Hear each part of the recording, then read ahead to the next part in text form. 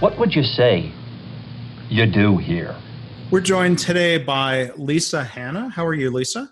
I'm doing well. Thank you, Mark. How are you? I'm doing well. As we're continuing the series here about what people do at KaiNexus, I guess I'll just ask you to jump right in and tell us, what do you do here at KaiNexus? Sure. So I'm a strategic account manager here at KaiNexus. So I handle all of the post-sales activity on an account, starting with going through proper implementation. Once sales hands off the account, I make sure that our customers are getting the full onboarding, training, and implementation process done correctly. I work with our champions to discuss strategy and rollout plans after that, keep customers informed of product enhancements and new features and how they can use KaiNexus more efficiently. Help them implement new workflow, outside of onboarding. And I am generally just the one single point of contact they can continuously reach out to. And if I happen to not be the right resource to get their question answered, I am the person who loops in that resource as well. Yeah. So there's, can you talk a little bit about, the handoff from sales? We've talked in the podcast already with Clint Corley and Jeff Russell. Mm-hmm. It's one of them that's making that handoff to you. I was wondering if you can maybe kind of just use, without naming names necessarily, kind of talk through a typical situation and how that handoff works. Sure thing. So once a customer signs on, agrees to be a customer, they are welcomed into the KaiNexus family. I typically will meet with Clint or Jeff and discuss just the ins and outs of the account, anything that they are looking for from us, and essentially like what use case they're going to want to implement first. I do that also with the rest of our onboarding team so that we're all informed on what the account wants. After that, I'm introduced or another account manager is introduced to the customer, and then kind of kick off, set expectations on both sides of what's going to happen from that point out. And then I kind of guide them through enablement, onboarding, training. And then once they launch, they're finally back with me full time for ongoing support. Yeah. And I imagine it's really important to make sure that the champion on the customer side is identified if that's not already obvious through the sales process. Like that may or may not be the person that Jeff or Clint were primarily interacting with, right? Yep, absolutely. First call, we do have a typical kickoff, and on that call, we do introduce the concept of an implementation team. Typically, that's 2 to 5 people, and those are the ones that end up being like internal admins on the customer side, and the ones that we tend to have all of the onboarding calls and then check-ins following that call. And what are some of the factors, when you talk about the full onboarding process and that being done correctly? Like what are a couple of the factors that help tee up a customer for success?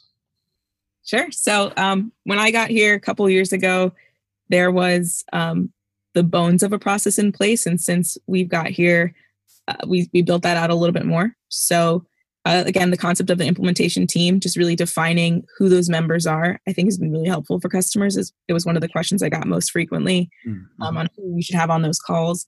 So we made that just a little bit more apparent in that kickoff call. We also introduced the concept of an enablement call, which was a project that was led by Ryan Rippey, our customer enablement manager, where we set the foundations to make sure that our customers are speaking the same language in KaiNexus terms before they got to onboarding. And then we also introduced a follow-up call to that to just really review and kind of hit home that knowledge. Mm-hmm. And then they move into onboarding where they have the sessions that are kind of around the 5 pillars of KaiNexus. And I think, again, that structure really helped to prevent scope from creeping and really help to define what those areas of KaiNexus are that they're going to need to pay attention to going forward. Yeah. Because there's a lot of crafting of the overall solution for each individual customer, right? Yep. A lot of use case crafting and just, especially when it comes to like reporting out, it differs based on customer and how they report, whether that's like by functional area or physical location. So we work with them to define that. And we want them to know when we say like a network location, that it is related to reporting and not necessarily just a physical location. Yeah. Yeah. And as KaiNexus continues to grow, you're keeping pretty busy, I imagine. We stay busy. Thanks for talking about your role and the different things you do. The one other question we're asking everyone in the series is to talk a little bit about something that's an interest or a hobby or something that you do outside of work. Mm-hmm. So for me, a couple things come to mind. I have been pretty consistently working out for about a decade now.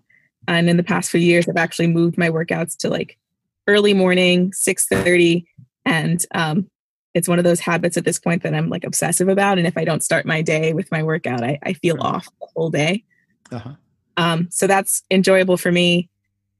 Beyond that, something that I've been really passionate about for a little while now too, so much so that I'm actually getting my master's degree has been organizational psychology.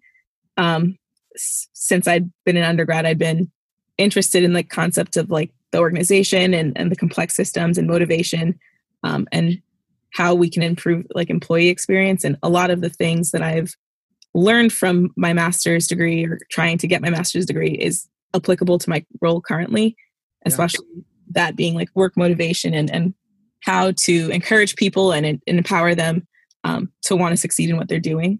So that's been of particular interest to me. And I spent a lot of time reading about that and thinking about that. Yeah. And one other thing, which I know I'll get a few eye rolls for, but I dabble in astrology. I don't believe it 100%, but I just think it's fun to talk about and think about. Well, there you go. I don't know enough about that to even ask a follow-up question. You can't see me. I'm not rolling my eyes. You know, if that's something you find enjoyable, then that's great.